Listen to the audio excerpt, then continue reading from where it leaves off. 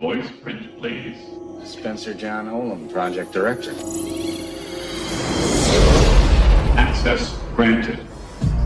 Spencer Olam had a perfect life. Take you home with me. A loving family and a beautiful wife. How's my favorite girl? She's beautiful as ever. On Tuesday evening, he went to bed, an acclaimed scientist. On Wednesday morning, he woke up. Tight security this morning. Access denied. Public enemy number one. I'm Major Hathaway. Enemy infiltration. What's this about? Knock. Knock. Who's there? Not Spencer Olam. Now, he'll have to do everything in his power Spence? Do not believe what they told you. You must trust me. to prove his innocence. This cyborg can learn from it. You were wrong! Come to me. I'll kill you! In a future where nothing is what it seems and paranoia is everywhere, how do you know who to trust? Do you believe them? I don't know what to believe. It's me. Please. Help me.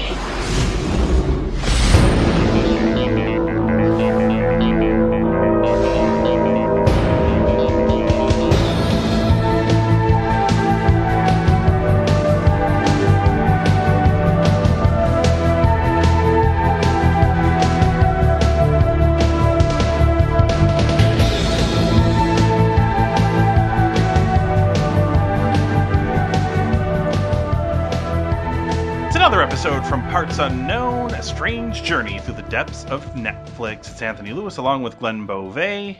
Hello, sir. Hey, what's up? Not too much. Let's talk about this film. We've brought it back. We've brought back from Parts Unknown. For those of you who have not listened in the past or to previous episodes, we do about like 7 episodes, and then we take a break. And this is, I guess, the 3rd season of this show. Yeah, where we randomly select or have a film randomly selected for us by the Allflix.net Netflix randomizer thing website, and it churns out a movie, and we watch it and we review it. And this episode's movie is the 2001 sci-fi movie Impostor. It's important to remember that it is Tor and not Tur, because if you're like me, I almost watched the wrong movie, and if you're like Aaron, you watched the wrong movie. Oh, that's like what I did with Sleepaway Camp. I didn't realize which one I clicked on and watched like the whole 3rd movie. Mm-hmm. You know, I was supposed to watch the 2nd one. This was based off of the Philip K. Dick novel of the same name. Yeah, it's pretty obvious. And he definitely has a theme in almost any adaptation I've seen of his stuff. The dystopian theme, or because this is very dystopian. For that sure. And people aren't who you think they are. Yeah. And the protagonist is usually a robot. That is true. The budget was $40 million for this movie. Holy shit. Yeah, you wouldn't know it to look at it. The box office was $8.1 million. That's probably why Gary Sinise had to start doing ESPN New York on ESPN. CSI New York. CSI New York. Maybe he'd have to go do ESPN after this. Well, it explained, because I always heard when he was on CSI New York that he had to be contractually obligated to not do other things. He had to do the show. But I know he's really big into theater, so I guess he probably lost a shit ton of money making this movie, because he's an executive producer for it. The film stars Gary Sinise as Spencer Olam. Tony Shalhoub plays his friend, Nelson. And Vincent D'Onofrio is the apparent bad guy named Hathaway. So I'll try to run you through this as... Oh, don't forget Madeline Stowe. Madeline Stowe plays his wife. There you go. Maya. So the movie takes place in the year 2079. However, we are told 45 years prior to that, Earth was attacked They're engaged in a war with a civilization from Alpha Centauri, for those of you unfamiliar. That is the next star over from our solar system. That is the next closest one. They're about 4 light years away, which I guess is really close. Yeah, in light year terms. Yeah, in light year terms, really close. In actual terms, really fucking far away. 4 years at the speed of light it would take to get there. So pretty far away. So this war has decimated cities, and there are force field domes protecting many of the larger cities, but most everything else is left to suffer the ravages of the war, etc., etc. The movie is following Gary Sinise, of course. He's the main character. He's a designer of a top-secret government weapon when he is arrested by D'Onofrio's Hathaway of the Earth Security Administration, or ESA. He has been identified as a replicant. That sounds oddly familiar for Philip K. Dick story. He is suspected of being a replicant created by the Centaurians. Apparently he has a bomb in his chest, and if he gets close to his target, in this case the chancellor or the president or whatever the fuck it is, he is to explode. But he insists that he is him. He is not a robot. He's not a replicant. He is same old Spencer Olem. And, you know, he tries talking to his friend Nelson, Tony Shalhoub's character, where he's, doing the whole, like, if I really know you, you'll tell me things that only you would know, that sort of thing. And he was telling his friend all of this, and he eventually escapes before they can, because their attempt to stop him basically involves cutting into his body and taking out his heart and disarming the bomb, which is where the bomb is located. He escapes a couple of times, and then basically spends the whole middle part of the movie being on the run and trying to get back to his wife, I believe, who... Because she's a doctor at a veterans hospital. Yes. And she can... They have a machine that can detect, like... You can prove his innocence. Yeah, I guess it's like an X-ray machine. And he finally gets there with his wife, and then a bunch of other things happen, and they... Well, he has a friend along the way who lives in the ghettos.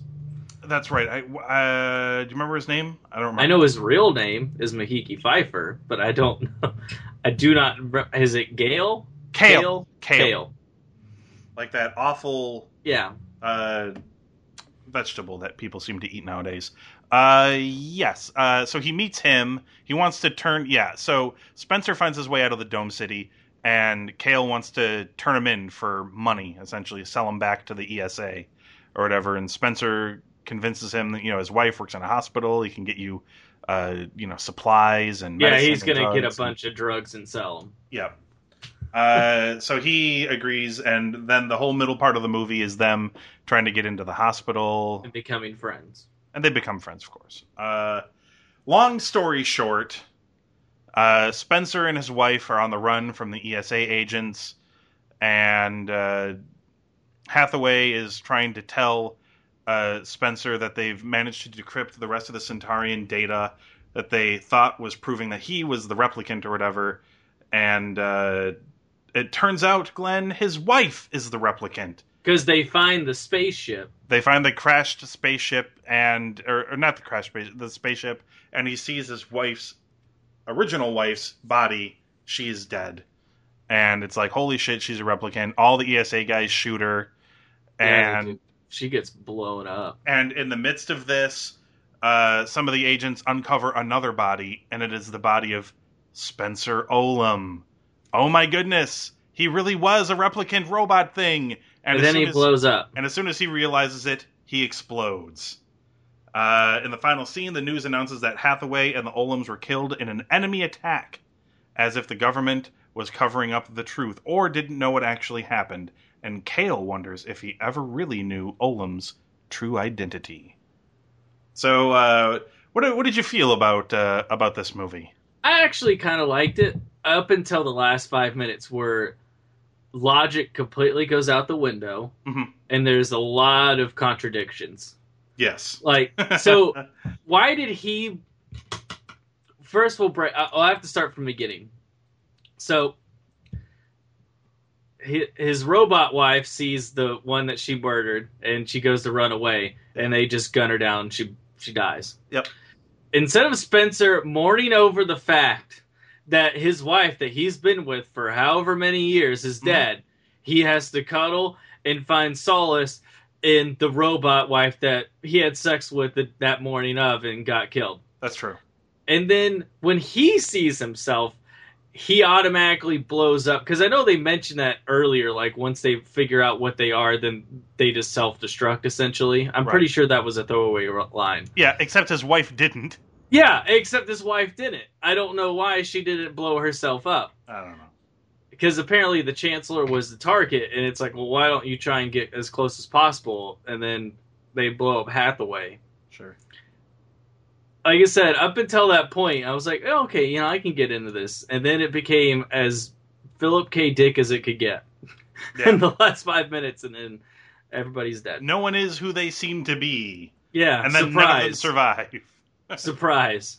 The guy whose brain was essentially washed away by a lot of LSD and acid wrote a story where no one is who they thought they were. Right. Weird, man. That's really trippy. Like I said, I liked it up until a point, but the last 5 minutes, I was just like, this is retarded. I really liked the beginning of the movie. Like, I was really in.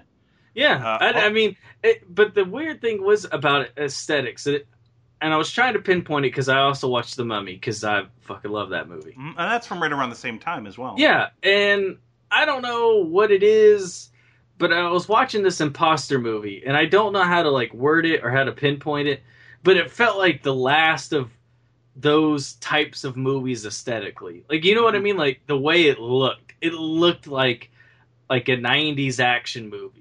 Yeah. Or even, I mean, I know Hook is like 89, but like it felt like, whenever they actually built sets and some of them looked kind of cheap, like that's what it reminded me of. Like it was like the last of its kind. And I guess it was shot on digital, because you can tell like the way the camera is, it's really grainy, like early digital recording versus film. I don't know. I should note that I found the visual effects in this to be bad, even by 2001 standards. Yeah, no, it was bad. It was really bad. Really awful computer effects. Just unforgivably bad. I know they only did $40 million budget on this, but you can't do space battles, and you can't, even though they didn't show very much of it. They had a giant explosion at the end. Like you got to do a little bit better than that. It looked almost. It looked about like the quality of like the sci-fi in-house movies that they make now for Sci-Fi Channel. So about that quality is what this had. I tried to. Amazingly enough, I was able to.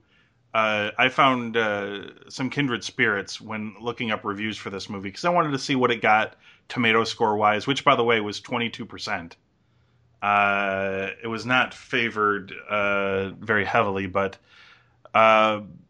this was my favorite one that said that the movie wears out its welcome by the half-hour mark and doesn't do anything to stir anything up into the climax.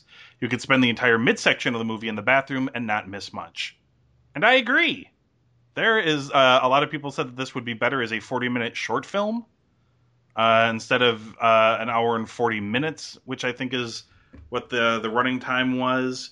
Like, the beginning and the end is where things actually happen. In the middle, really just, kind of dragged for me. I don't know. Did it drag? It was like a really bad Fugitive. Yeah. He was just constantly on the run, and nothing particularly exciting or interesting was really happening. I was kind of, you know what? I'll say this. I was let down by this movie in that I'm either hoping we find unintentional gold or something that's, really awful, that it's fun to talk about how crappy it was. But this was very much a movie in the middle, where there was some good parts to it, but it was largely kind of just there, and it zapped up about an hour and 40 minutes of my life, and that's about all I can say about it, I guess. What do you remember what Netflix thought that you might rate this movie? Like a 3. I mean, it was really mediocre. Yeah, I think it would. I think it suggested I'd give it a 2.5. Yeah, but I'd probably give it a 3. All things considered, like there were definitely parts of it. Gary Sinise I liked. I think he's kind of underrated in some ways. Oh yeah, he's totally underrated. Apparently he's like a fantastic theater director. Really? Yeah, I was listening to Ethan Hawke talk about him because he owns a theater production company, and he's like, he's like the best person to work with in theater. Well, geez. I'm sorry to disappoint everybody. I wish we really had more to say about this movie, but yeah, it just kind of happened. Would you recommend people go out of their way to watch this, Glenn? No. Man, me neither. And that's a sad way to begin this the third season. I mean, we could talk about a movie I actively sought out and watched called Cowboys vs. Dinosaurs, and that was awesome. Was that good? Yeah, it was really good. In the worst way possible, yeah. It was really entertaining. That's some sci-fi for you right there. It's on Netflix. It's incredibly bad special effects. They are horrendously bad. The velociraptors become transparent when they swim in the water. Really? Yeah, that's how bad the animation is. Alrighty, and they're really fast. Like, they're really fast twitch and everything moves, like, too quick. I'll pass. I think I'll pass. No, it's great, though. You'll love it. Yeah. Okay. Just, there's a guy, the protagonist in this is about a guy who left town, and they show all of this in the beginning of the movie because he's driving on the highway and they keep flashing back to his past. And he was a bull rider, and one day he got knocked off a bull, and he got sick from it, and he got into drugs, and he got into alcohol, and he started beating his woman whose name is Sky. Yeah. And he comes back to town, and she's dating the sheriff, and they want him out. And then he wants to get his life together. But the only 2 jobs he could do is be a miner, or he could be a bull rider. And he can't be a bull rider, and he don't want to be in no mine because he ain't no miner. And his best friend is a black guy named Quaid. Nice. And he's Randy? the one who sets off the dynamites in the mines. And when they do that, it unleashes a cavern of dinosaurs. And the dinosaur's blood no longer is made of oxygen, it's made of methane, because they had to adapt when they got closed into the caves. So when you shoot them, they blow up. Of course. And you get to see a guy bull ride, because he gets to have his 8 seconds, and he bull rides a Triceratops off a cliff and then shoots a T-Rex in the head and it blows up. It's awesome. Like people do. It's incredible. It is so bad, but man, I had a lot of fun. All right, well, that's the movie. That's that movie. And that does sound more interesting than. Yeah, I had to give a bonus one just cause. All right, well, we'll come back next round when we select yet another movie from Parts Unknown.